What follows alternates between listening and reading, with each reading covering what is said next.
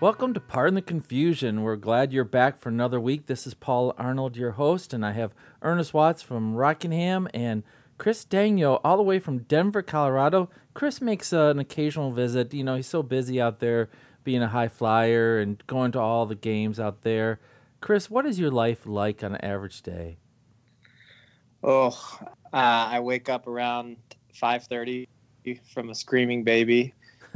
and I go to bed around 9 o'clock, exhausted and ready to do the next day all over again. Yes, Chris is in that new fatherhood stage that Ernest and I have said goodbye to a long time ago. Ernest, did you block out those years or do you remember them? I remember them. They're seared into my memory. It's fascinating, though, to see how your children handle it as opposed to how you did. How child raising is so much different. My wife was talking about this morning with someone. She spent a week babysitting my grandson in Greenville, and she was talking about how, and I don't know if our way was better or their way was different, but how different child raising is these days. That's a good place to stop, Ernest, because I know both your sons are listening to this podcast. And I want to make sure. By the way, I had to shout out to Trent. He's my hat man. He listens to us. He is house sitting in Colorado Springs this week. So nice. He'll give me a discount on my next hat I order. So go ahead. Well, we're about ready to get into everything NFL, but before we got started today, we were talking about over the last 2 years how this podcast has developed. And Ernest, you came up with a new nickname that you could market. You could logo this. What is this new name? I'm air dominant. I know some of our other hosts, wives have mentioned that maybe I don't edit myself on air time-wise. Never. Never. Hey, don't let a ticking clock get in the way of a good story or opinion for that matter. Yeah. Well, I was telling somebody else, I said, I love your stories, and I would not be this rude in person. Sometimes I cut in and say, we got to get to the next thing. But this is entertainment, folks. So let's get to the NFL. And, boy, another great day of football, at least if you're the Chiefs. And so far, the 49ers, as we record this, the 49ers are over the Packers 27-7. Looks pretty confident that's the way it's going to go. But let's first talk about the Chiefs over the Titans. All hail Mahomes, I guess. So, once again, the Chiefs say, what? First quarter is overrated. Who cares if you're down 17-0? And once again, they roared back. So, Ernest, what was your takeaway from today's game? I found it fascinating that the Chiefs took the game plan away from the Titans and applied it to the Titans. They ran the ball. They kept possession. They're not really a time possession team or ball dominant team. They were able to do that. They actually outrushed the Titans for the game and actually held Henry to under 75 yards.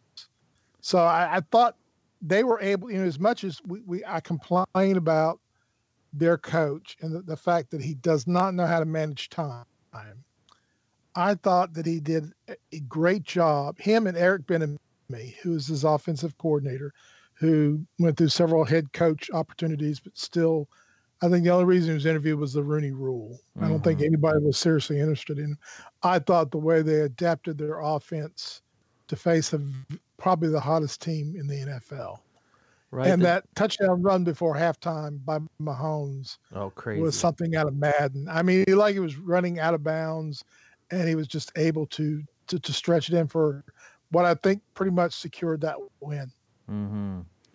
Chris, you watched it out in Central Time or Mountain Time, right? Denver's Mountain Time? Mountain Time. So, the best time zone to watch sports. What was your takeaway? Yeah, I wasn't surprised.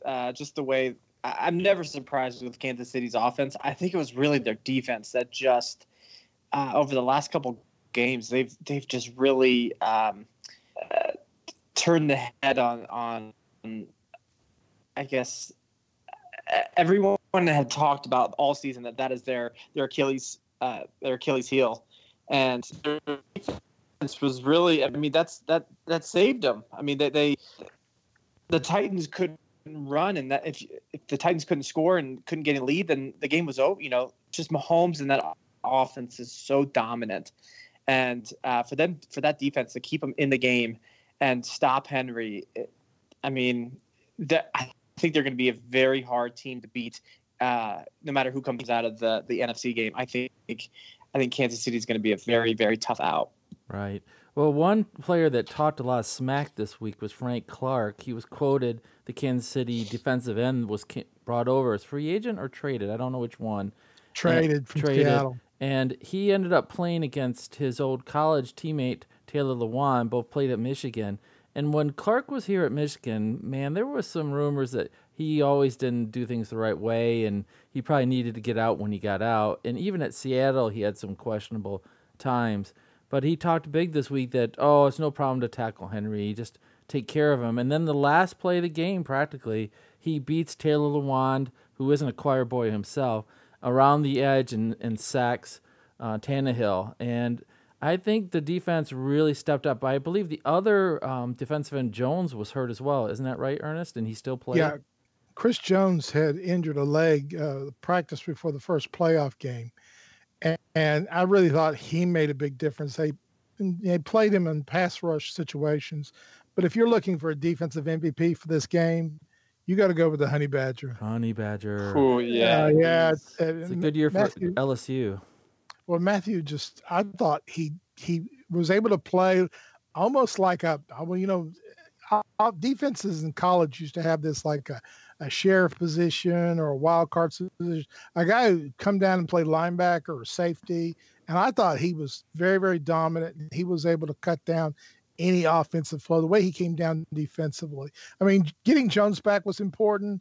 Pacassaron, who they got back also. Suggs came in very well. But I did think defensively made the difference because they're going to score their points. There's no doubt about that. Yeah. So, and my cousin Armani Watts, who is the backup safety for the Chiefs. Yeah. He's important on special teams. Me and my cousin go way back. Armani Watts from Texas A&M. I think he probably dresses better than you. Is that what you're saying? Oh yes, definitely. Cooler name too. So yes, definitely. I mean, the thing that I found interesting was going into halftime. I believe it was the time of possession for the Titans was like 19-10, and obviously that's only 29. So there was a minute somewhere, but that was the final possession time was 30 minutes and 10 seconds for the Titans, 29 and 50 seconds for the Chiefs. So that means the Chiefs dominated the second half, and again they ran the ball. They exactly what Ernest said, which I normally don't agree with him, but they put Tennessee's game right back into. You don't their agree face with Ernest? Is that what you they said? They smoked them usually. Most of the time. I don't know why any team. Right? I don't know if any team you play the Titans, you would defer to the second half, because the Titans, when they have a lead, they take the air out of the ball. But if you get a lead on them and if you make Tannehill have to win the game, make him more than a caretaker quarterback, they're in trouble. Mm-hmm. But if they've got a lead and they can take the air out and they can hand to Henry and they throw the little out passes, game's over. Or throw one of those 3 tight ends they have. I mean, they can win the game. It's 1970s football, and Frisco plays a lot like that also.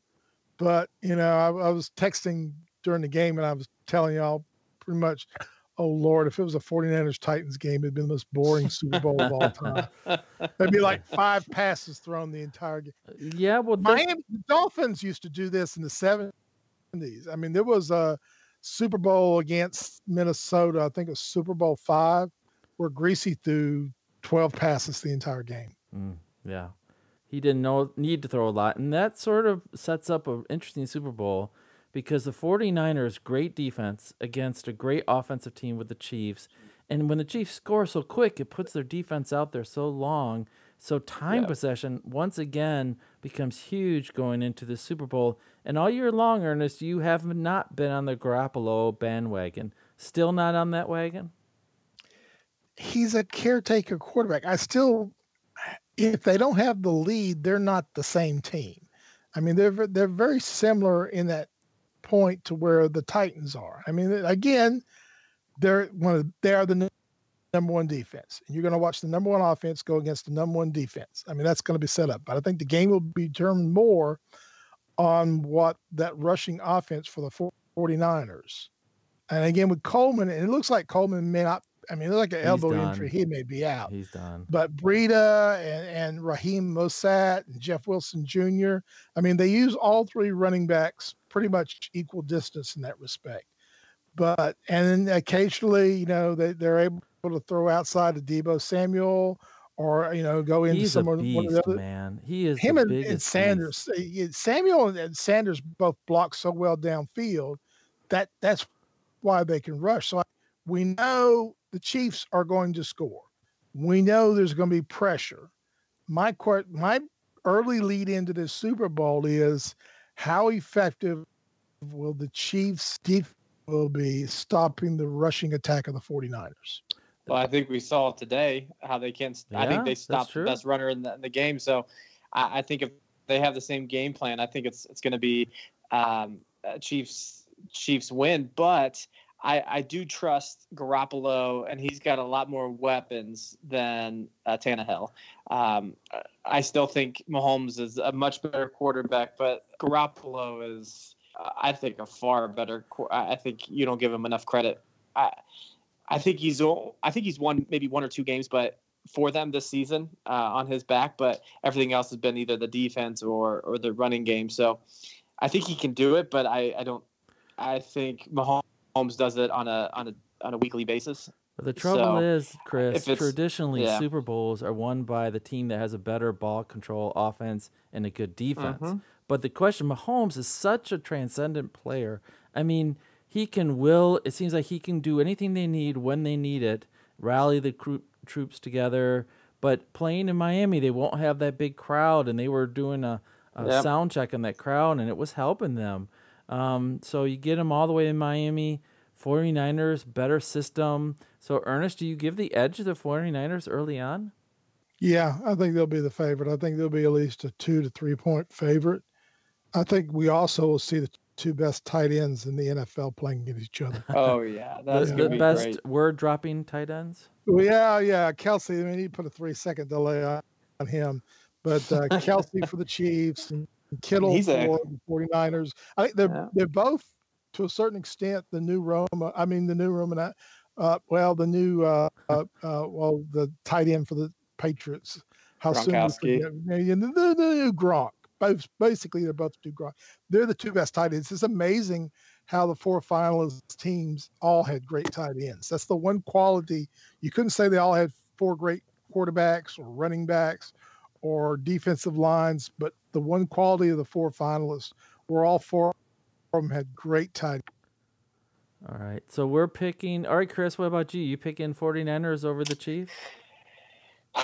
I do think the 49ers have a just better overall team, but I just think that Chiefs offense is just too dynamic.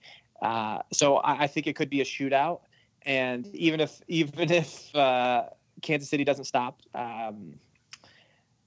if they stop them 50% of the time, I still give it to Kansas City because I just think they have too many weapons and they can just pick you apart. So I'm going to give my edge to Kansas City. Okay.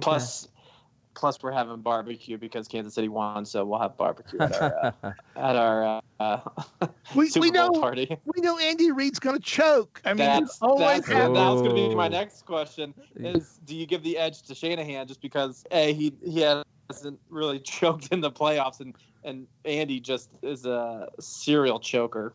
Well, you give a team that 2 sounds weeks. like a Dateline episode. Oh yeah, sounds like an Aaron Hernandez. We'll talk about that one later. Series. Yeah. What's the guy in Dateline? What's his name? You keep forgetting him. That's where he comes in and speaks. I mean, if it was the week, which I liked when the Super Bowls used to be 1 week after the conference championships, I would give the Chiefs the advantage. But 2 weeks usually goes the advantage to the defenses. Right, I agree. To prepare. So I think it'll be the 49ers. All right. I want the Chiefs to win just because I really like Mahomes and I like what they're doing there. But I'm going to pick the 49ers by 3. So, guys, I know both of you have played your share of video games over the years. And my son, I trained him young to when Super Nintendo and early Madden games and things like that. So if next year somebody gave you a brand new Madden system and you could pick either Mahomes or Lamar Jackson as your quarterback, which one are you going to pick, Chris? To play on a video game? Yeah. Lamar Jackson. Really? Yeah, because he's faster. Yeah, he's faster, and he not can as do accurate. I mean, yeah, but I think if we're talking about next year, I think they're going to go out and get him another weapon or two. So I think I think Lamar, and this is really his first year running the whole offense. So I mean, this is only the third year, I guess, or second, I guess, full year for Mahomes. So I mean, I love Mahomes, he can scramble as well, and it's a tough one. But I would take, in a video game setting, I'd take Lamar. Ernest, you're a good baby. Mahomes is far in his prime. I mean, the ability without the turnovers, the ability to flip his wrist. I mean, the idea that he has thrown, I think we're up to 9 touchdowns and no interceptions in the postseason. I mean, again, you look at the weapons he has. The weapons he has are far superior to what Jackson has for Baltimore. But Mahomes just has that magic quality, and he's done it in the postseason. Yeah. I would pick Mahomes as well, because when I played Madden, I didn't run the quarterback very good. It just wasn't something, I don't know why. I couldn't do two things at the same time. So what I'm going to ask you guys next after I tell you my play, I always had one go-to play in Madden. So often I would play my son, and it was really it was a play that either I could throw a slant over the middle, or the other pass. On one side, the guy would go left and slant over the middle. The right wide receiver would do just a go route all the way down. And I just really could see that play well. And if the long ball wasn't open, slants were just always open to me. And I'd rather pick Mahomes to do something like that. Ernest, did you have a go-to play in Madden, or do you? I had a go-to play and go-to players. Because most teams are right side oriented, I would kill with Steve Young. Slant pass to Jerry Rice. I would dominate because Rice was so strong, so big. I mean, I watched him run out in the field. I know, today all the way. 49ers game, 57 years old. I thought he could put a uniform on. He could still play. Except for that first hit. Yeah, that first hit. But that was the play. And again, because defenses were right-hand oriented, you're attacking the left side, and Rice, and it was unstoppable. It truly was. I remember one time playing my oldest son and getting him so enraged I was winning 50-0 at halftime. Whoa. And I would just throw. Whoa, not Dad of the Year there, buddy. No. Hey, you step on the gas pedal. Oh, my God. No comebacks. Nice. Wow. 50-0 push. How old was he? 7? Of the year. Oh, my gracious. He was probably 10 years old. I wasn't Father of the Year by no respect. I hope he came back and whooped you later in another game. No, not really. Oh, all right, Jordan, if you're listening to this, yes, he would. He's talking smack. You got to go back and beat him. He would. All right, Chris. We still have a dispute that he has never beaten me in basketball. Ernest, stop before you dig deeper, man. I know. Go to Chris. Chris, what's your go-to play in Madden? I didn't really have an offensive go-to play, but every once in a while I would put goal line defense on and then just rush everybody. Normally it would result in a throwaway or a sack, something blowout? like that. But no, not a blowout, just a sack or something like that. Yeah. A runaway. So goal line defense on, just middle of the field, just everyone coming after him. All right. Well, hopefully, folks, you can hear Chris carefully and clearly. It sounds like he just walked in a big tunnel, and we're having a winter storm our way, so hopefully, folks, you'll hear this all clearly. And both these guys, as I texted them in preparation for this podcast, said that they've been interested for quite a while, and even more recently in the Aaron Hernandez story. And this last week on Netflix came out its documentary. And Ernest, you've been telling me about his story for a while, but I'm going to start with Chris. Chris, what got you interested in watching Aaron Hernandez's documentary? Well, I was just fascinated about the whole story, and I mean, my brother and sister both went to the University of Florida. Now they went several years before him, but the Urban Meyer and just him being, Urban went to Ohio State, and just the growing hatred of Urban, and how I felt like he created a culture that's, popular players or the best players, had their own system, or they could do whatever they want. So I wanted to see a little bit about that.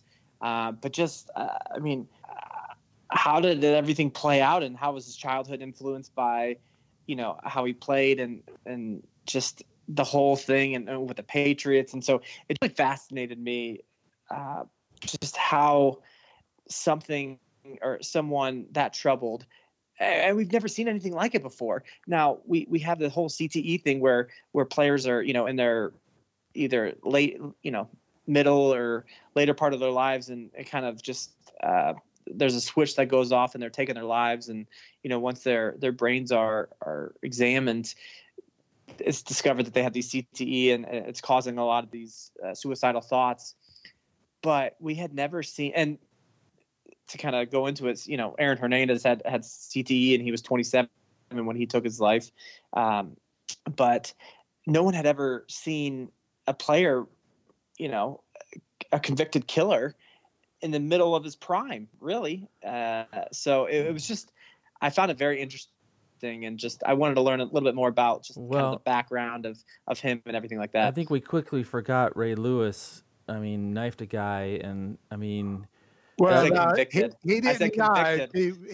Yeah. Ray Lewis was in the vehicle when another guy was knifed. Okay. So right. he was because he was present, and because he did not testify against it, he was complicit in the crime. And we're also forgetting one, Orenthal James Simpson. But he wasn't a player. But he wasn't a player. This is the middle of his. This was well after. Oh yeah, but I think to a certain extent, Ray Lewis was the closest. Oh yeah, it was but not the way they did it though.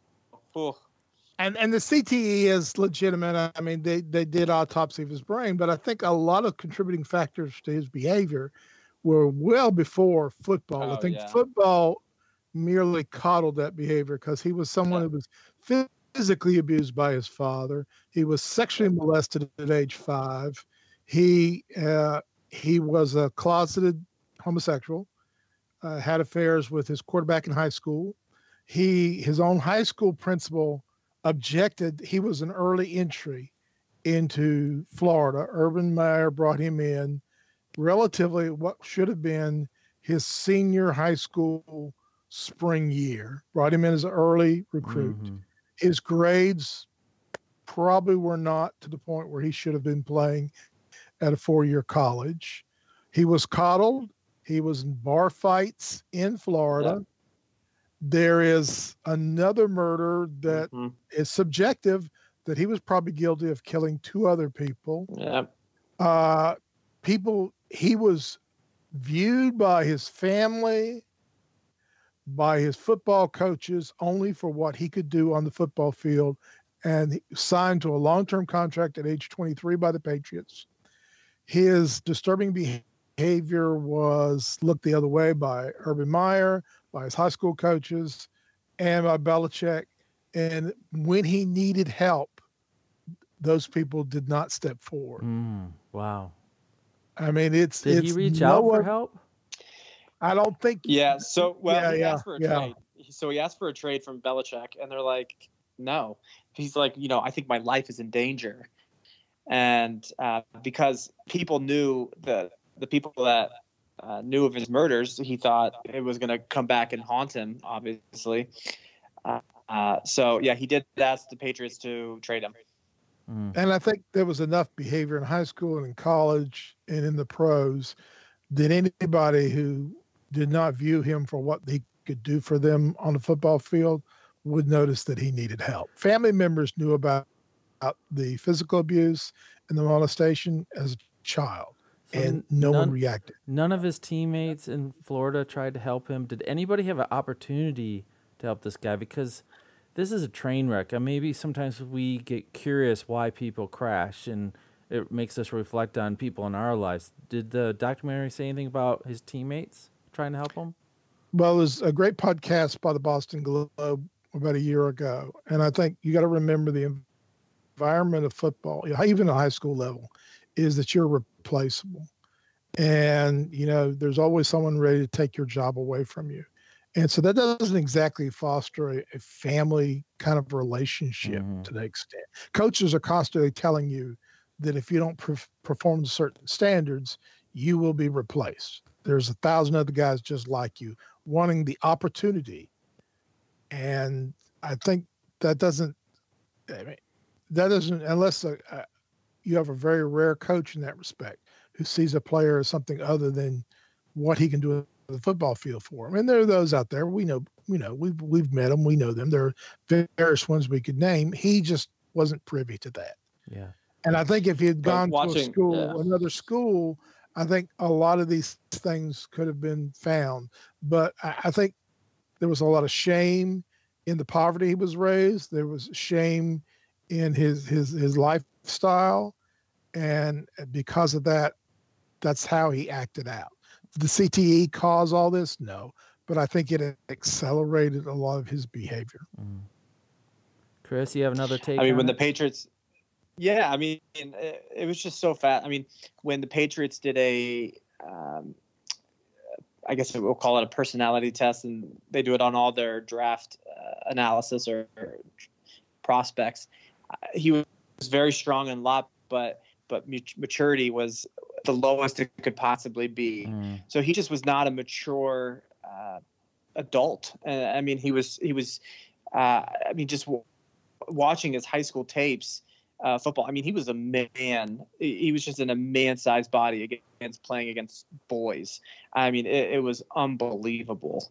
And so he kept going. And I do think maybe his life is a little bit different. I don't think it's dramatically different if he doesn't get picked by the Patriots, because he grew up in Connecticut, and Massachusetts is not that far from Connecticut. So he still was surrounded by his old friends, and would he have been better out on was his father in the picture anyway? Where was his father? So his father went in for routine hernia surgery. I think it was like his sophomore or junior year in high school, and passed away. Wow. And just had complications. And so was he an athlete? Yeah. He was a big athlete. But his mother leached off of him. Yeah. His mother viewed him as a gravy train, as money, and she bounced in and out of jobs in that respect. It's fascinating because when you hear some of the phone calls that he made out of prison, is like he I don't think ever thought he did anything wrong. I mean, the maturity factor. And Chris is right. He did not have the maturity of an adult. And we know that the earlier CTE shows itself. I mean, the human brain doesn't really mature to age 24, age 26. Some people say 63 because that's my age. But and the thing that's the last thing that develops in the development of the brain is judgment. It's recognition of social cues, and I think again, he is someone that should have seen a child psychiatrist very early in life, but because of his value as an athlete, people put that ahead of his personal value. So do you think anything good is going to come out of this documentary or of his life? I would love to think that, people say, hey, we have some real problems with our systems. Or do you think it's just going to be, man, that was horrible. What's next? There are a lot of programs. Yeah. Okay, go ahead, Chris. The one thing I found that was interesting is they had a couple of ex-teammates of his. One of them in particular was, I think it was a center, and he was a closeted homosexual. And so, he during his whole life, he would just gain weight and try to make himself as ugly as possible so he wouldn't be outed and no one would have to ask him why he's not dating anyone. And he knew he didn't really care about his life after football, because after football he was just going to kill himself because he just didn't see any other route. And so he went to counseling and through the NFL counseling, and the counselor told him, "You're not the first person that's told me that you're a gay man, and you're not the second either." And so I hope, I think the thing I would like to hope come out of this is for any athlete, particularly boys that are struggling with their sexual identity, and they're in a sport that is masculine, that they feel comfortable at least talking to someone, a counselor, about that, and it's not they don't have these suicidal thoughts, or they don't have to, they can be themselves a little bit more. And I think hopefully their performance exceeds because of that. But I thought that was very, very interesting. I don't like to go. Go ahead. I don't like to go deep and heavy with this, but the basic fact of the matter is 3 times more people die from suicide than do homicide in this nation. And mental health issues are something that we really just don't approach. Right. 20% of the population live with a diagnosed mental health problem. And there are colleges and high schools and programs that have great player assistance programs. The military has a fantastic, I work with the one at Fort Bragg and Camp Lejeune.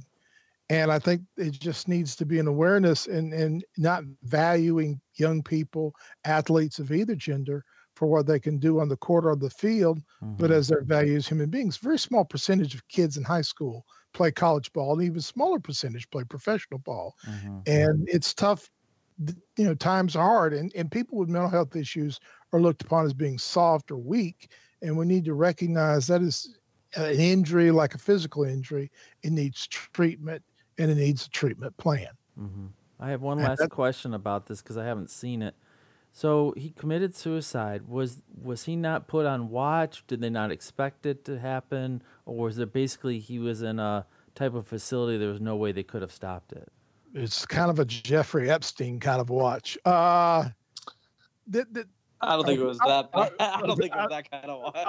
I think the prison systems are woefully undermanned. I mean, even I have a friend of mine I go to church with who works in the prison system, and they just cannot find people. They're undermanned, understaffed, and there's no way, even with a video system, then you can watch every cell at every time. And right. if someone wants to do something, they're going to. I mean, there's just, without treatment, treatment's the first step. You just, not enough people sit there and watch everybody in the cell. Yeah. Chris? But the interesting thing, Paul, is if I was,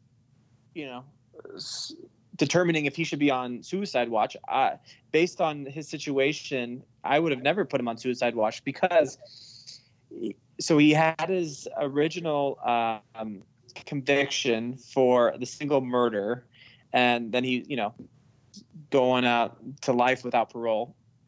But then he gets another 2 murders that are, he has to go to trial on. Well, he wins his case, and the attorney at that time says, if you don't win this case, the appeal that we're putting in on the first trial, you can forget that because you got 2 other murders. So if we win this, that is your only chance to keep, going with not having, a chance to get out. So he won his second case, and he was found not guilty for the 2 murders, which, I think it was he had a great lawyer.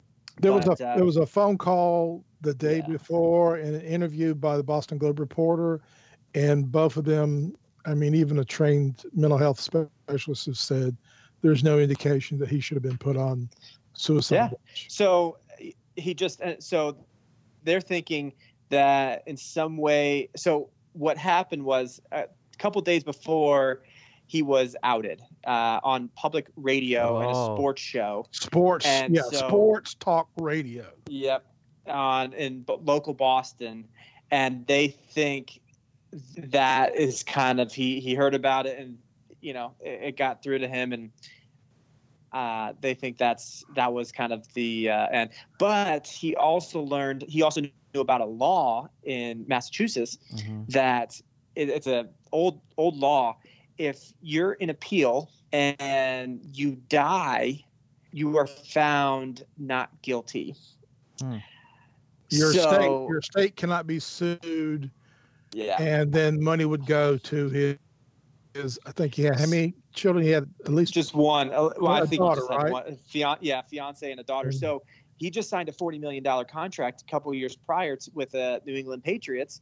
And so he, by killing himself, he was able to give the rest of that money to his daughter, because now he's not guilty. And I don't know what his contract says, but essentially the Patriots would have to, give him that money.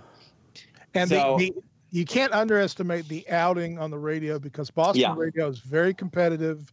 There's like 3, and there's some, they've had people fired for some of the conjecture and vile things. Mm-hmm. And I believe it was in the Boston Globe they played it. I don't know if it's on Netflix, where they played the actual broadcast. And they're laughing and joking about it on Sports Talk Radio. Mm. Wow. Well, that's just a sad story. And I remember watching him play. He had great skills. You could see why they always wanted him to play, because him and Gronk were really unstoppable, one or the other. It's just a sad story, and I think it reflects on, like, winning is so important. How far will you go to win, and will you ignore problems players are having? Or if you're in baseball, you ignore the rules and you cheat the science. And so we're going to transition talking about one of the craziest weeks in Major League Baseball that I've seen for a long time, since probably the steroid era, and that's the Houston Astros manager and general manager being fired, and then also the Boston Red Sox manager being fired, and then the Mets, Carlos Beltran, didn't even get us started on his new job with the Mets. He got fired, and he was the only player identified because he's retired now. So I'm assuming that most of these listeners have already listened to my previous podcast, Boys of Summer, where we talked all about this. But I want to give these two guys some chance to talk about it as well. Ernest, you have loved baseball for a long time. So how do you rate this cheating scandal in all the problems of baseball over the last 100 years? They've been stealing signals since Cap Anson. I mean, to me, I think... Wait a second, who's Cap Anson? Cap Anson was the original baseball players in the 18th century, all right? I'm sorry. Was he before or after Cobb? He's before Cobb by 40 years. 40 years before him. Jeez. Wow. I just had no clue. It's the technology aspect, okay? I mean, I think it's a bunch of much ado about nothing. The most famous home run of all time. It's a bunch of nothing. What? It really isn't. They've been stealing. There's this wink, wink, nudge, nudge. Let's try and figure out the signals. Let's try to deduce. Guys at second base have been looking into the catchers for years. It's all, they're all stealing. But it's not, no one was banging trash cans, giving them, saying, hey, this is going to be an off-speed pitch, and you could just sit back and wait for it. The most famous home run of all time, the New York Giants, Bobby Thompson, was signaled by a flashlight. Or 56? 1950. I don't think this was the most popular home run of all time, but it has been. It's for anybody our age. At our age, he was signaled by a flashlight in the audience. They'd have a guy that would look in with binoculars, the catcher, and use a flashlight to signal. The only difference in this is the technology aspect. Why in the world do you have TVs in the dugout? What use is that? Let's take replay. So they can watch Golden Girls on their break. Instant replay is determined by officials. Who doesn't want to have Rose and Blanche go out? Oh, yes. Well, that's the prime audience for baseball these days. That's the age group for baseball, I'm afraid. Take the TVs out. I know they're going to say, well, some of the bullpens are inside. All right, no, they're not going to take away because they're going to do video replay, if they want to. Excuse me. Football coaches don't have a TV set to look at and replay. But they can go right up to the box and get those people who are looking at the game. Put a coach in a box. So you're saying it's much ado about nothing. It's always been done. If it wasn't for this reliever pitcher fires complaining, it should have just been okay. This is part of baseball. If I was Fires, I'd have someone else crank up my car for the next 5 years. Wow. So you're taking Mendoza's approach to this on ESPN. Yeah. That this is just, they squealed. It's one of the unwritten rules of baseball. You don't squeal on each other, and you have these really competitive ways to get you an advantage. Is that what you're saying? It's fascinating in baseball how if you get caught stealing signals or if you gamble on your team, you're out forever, yet you can beat up your wife and all you get is a lousy 30 days or take drugs. I mean, it's uneven judgment by Manfred, and this is why your sport is falling to fourth in popularity right now. Wow. All right, Chris, do you have a different opinion of this? Yeah, it's just, I think if you have a second baseman, I agree that it's been done for forever, but using the technology aspect, that changes the whole thing. And if by using that, I think that's what took it to the next level because you mean the little sensors under their uniform they're supposed to have that worn? or they're looking at the television, which is in the thing, and they're banging a trash can or they're doing whatever to let that hitter know. I mean, I think then take the TVs out. I think it's much worse than the steroids issue because even with the steroids, you still had to hit a ball. With these, if you know it's either going to be an off-speed pitch or fastball, and you can sit on it and know. I mean, these guys are professional hitters.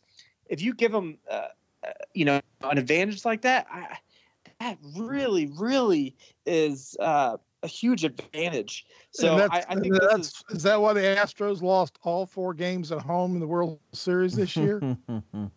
Well, supposedly they had stopped by then, right? Yeah. So Ernest, you don't think their conscience got to them and they stopped because they have won so many games by not cheating? Well, the biggest villain is supposed to be Cora.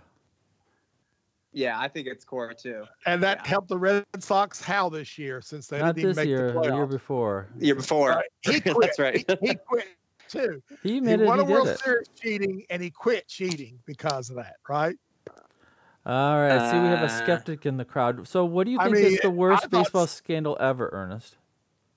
Well, see, there's certain degrees that the Black Sox, you had not all the guys cheating. You had Buck Weaver that was kicked out of baseball forever, even though he knew about the bribes but did not take money from it. Shoeless Joe Jackson actually hit over 400, even though he took money, even though the owner was betting against his own team, Charles Kaminsky. I mean, they're varying degrees. I mean, it's not a simple look at this. None of the players are being punished that actually cheated.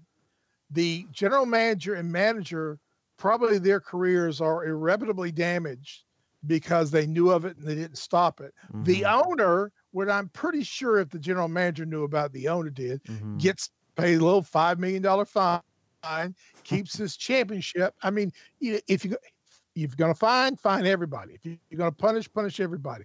Don't make it and I know why the owner wasn't given a hard slap on the hand. The Red Sox owners were not punished because they are Rob Manfred's bosses. Yeah, and he's certainly not going to go at them. And another part is the players are off because the unions are protecting them. Yeah, that's right. Well, and when they had the Apple Watch incident a couple years prior with the Red Sox and the Yankees, there was a letter that said, if this happens again, I'm going after the GMs and the coaches. So he followed up, and that's exactly who he went after. Yeah, I think this is worse than the steroids as well. I think I get what you said, Ernest, but if you wanted to have a level playing field as much as possible, and boy, that knowledge of knowing what pitch is coming is more impactful than one or two guys having steroids. But I do think the Black Sox thing was probably the worst thing for baseball. Barry Bonds being your all-time home run hitter, which his head actually grew from size 7 3/4 to size 8. Mm-hmm. I think he was a borderline Hall of Famer before. I wonder if anybody's measured him lately. So. But he besmirched Henry Aaron as the all-time home run winner. Well, don't you think baseball fans are the most sanctimonious? Like, this is the way the game should be played, more than football, more than other sports? I think they revere the record books and records more than any other sport. Like Pete Rose. History means more to them. I mean, all the evidence we have, Pete Rose bet on his own team. I mean, but also the game hasn't changed. The game hasn't changed as much as the technology aspect. it's the technology aspect that does it all. It's amazing how, when you look at this, baseball, for a sport that supposedly reveres its history, changes the sport. They just changed the rule this week that a player on the banned list cannot be voted in the Hall of Fame after he dies. Now, who's that for? Who's in his 80s, and who that rule? That rule was changed for Pete Rose. Mm-hmm. It was changed for Shoeless Joe Jackson. I mean, they shifted. And again, listen, they let steroids go on for 10 years because it was great for baseball. Chicks dig the long ball. We saw the commercial with Glavine and Maddox. Everyone loved when McGwire and Sosa were going for the home run search. And that was inequity. But everybody cheats. Everybody takes signals. So, Ernest, according to you, you don't see Kevin Costner doing a movie about the Houston Astros cheating. No. There'll be no movie about this. But it's, again... I think there will. I think it'd be a great movie. It'll be one of those lousy ESPN movies, like the one where they had Brian Dennehy play Bobby Knight, or when they had the guy from Heat play Pete Rose with a terrible wig, or when they had John Turturro play Billy Martin. Yeah. It'd be one of those lousy ESPN movies. So that's what we're going to end on today. We got about 3 or 4 more minutes. If you have time to watch only 2 more sports movies, go back, you can watch any sports movie in the afternoon. Which sports movies are you going to watch? We'll start with Ernest because Chris will need a little more time. Ernest has watched them all, probably. So yeah, I mean, there's so many great. I love Miracle. I truly, every time Miracle comes on, I watch it because that's a time period that the one about the hockey players in 1980. Oh yeah, Herb Brooks and the 1980 hockey team. I like those type of historically based, and the majority of them I usually know how it ends. Another great movie is 8 Men Out with Charlie Sheen and I forget who plays Buck Weaver, but it's a great movie that really breaks down the background of the Black Sox scandals, because that's something I've heard about my entire life because I live near where Shoeless Joe Jackson's from. And it's wonderfully done. 61. Oh, there's so many great ones. 61 by Billy Crystal, directed, about Mantle and Maris. Ford versus Ferrari, which is up for an Academy Award, is the next one. Really good. I mean, there's some great ones, but I'd have to go with 2. I'd go with 8 Men Out and Miracle. Those are 2. It's the type of movie, again, when you're flipping through the screen, you go, there's nothing to watch, and you see them. Come on, no Air Bud? No Air Bud. No Mighty Ducks of Anaheim? No, I hate the Mighty Ducks series. If you want to watch a good hockey movie, watch Slapshot. It's 50 years old, but still holds up very well. Paul Newman is the epitome of a minor league hockey coach, and it really shows what minor league hockey is all about. Okay, no Will Ferrell movies with that either, huh? No, I mean there are a lot of good ones, but I love Talladega Nights because I'm in Talladega Nights, but no, I won't go with those. All right, yeah. Ernest lives in Rockingham, North Carolina, heart of NASCAR country. Okay, Chris, we gave you a little time. If you could watch 2 movies, what would they be? There's a couple out there. Remember the Titans is probably the first one I thought of. It's a great movie, Denzel Washington. I mean, you got Moneyball, Space Jam, Cool Runnings. But I think if I had to pick one more to watch, I think I would watch Major League. That movie just cracks me up. I think it's the most. I mean, Harry Doyle. Or not, yeah, is it Doyle up in the...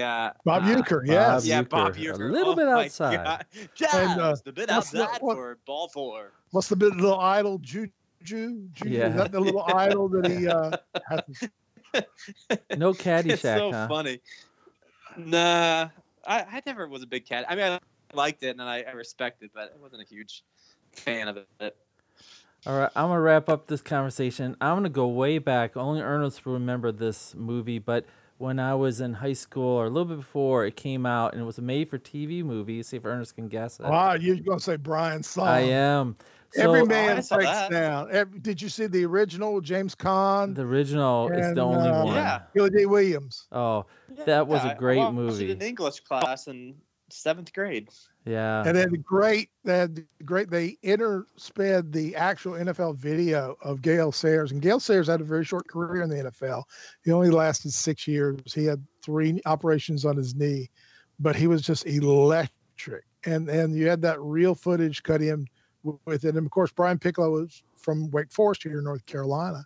So I knew the story before the movie, but every man tears up when he watches Brian's song. Well, as a young guy in playing sports and that came out, it was a different type of movie. And you have to understand the racial tensions back in the 70s too. And when that movie came out, it was really powerful because in Detroit area in the 60s and 70s, it was not a peaceful time between the races. So it really spoke to that, playing sports, being on the same team can really transcend a lot of barriers. And then they talk to these guys who are retired now or going into the Hall of Fame, and they all say the same thing. We miss being part of a team. We miss being part of that group. And that's why I sort of hoped with the Hernandez story there was somebody that could have seen what I was going through and just said, hey, we're on the same team. How can I help you type of thing. I hope there's still players out there. And we're going to end tonight by giving Ernest a chance to talk about one of his favorite players of all time that announced suddenly this week that he was retiring from the Carolina Panthers. So, Ernest, I know you have jerseys of this guy. Talk about why you love Luke Kuechly so much, and did he do the right thing? One of my prized possessions is my youngest son bought me autographed football from Luke Kuechly. Luke Kuechly left it on the field at all times.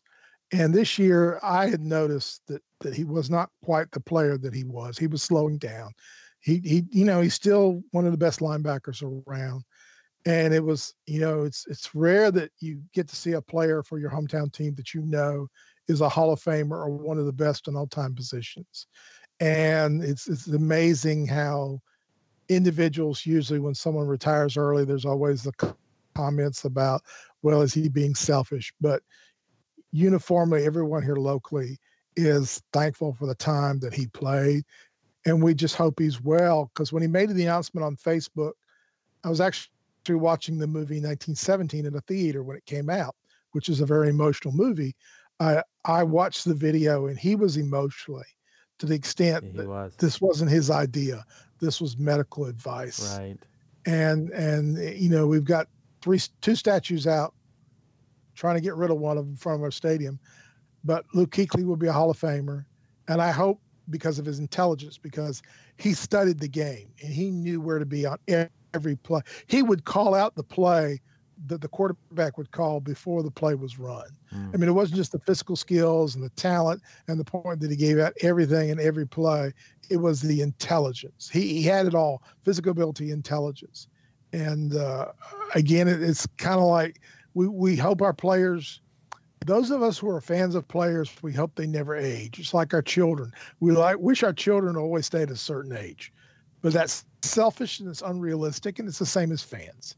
And our players get older and they have lives and they have families. We hope they retire. And it's fascinating when you talk about his retirement, and we just dispose it with what we've talked about in CTE and Aaron Hernandez. I hope that Luke Kuechly has the ability to live a full life. Yeah. I was shook up at the Gator Bowl because they had the whole players come back to the Gator Bowl this year. I was watching against Indiana and Tennessee. Mm-hmm. And Steve Spurrier was there, Steve Spurrier being Coach Steve Spurrier. But Archie Manning was there. He was using a walker. Archie Manning's only about 6 years older than myself. And see how enfeebled he was upsetting and disturbing. And I don't ever want to see Luke Kuechly on a walker. Mm-hmm. I hope he can walk away with his head up.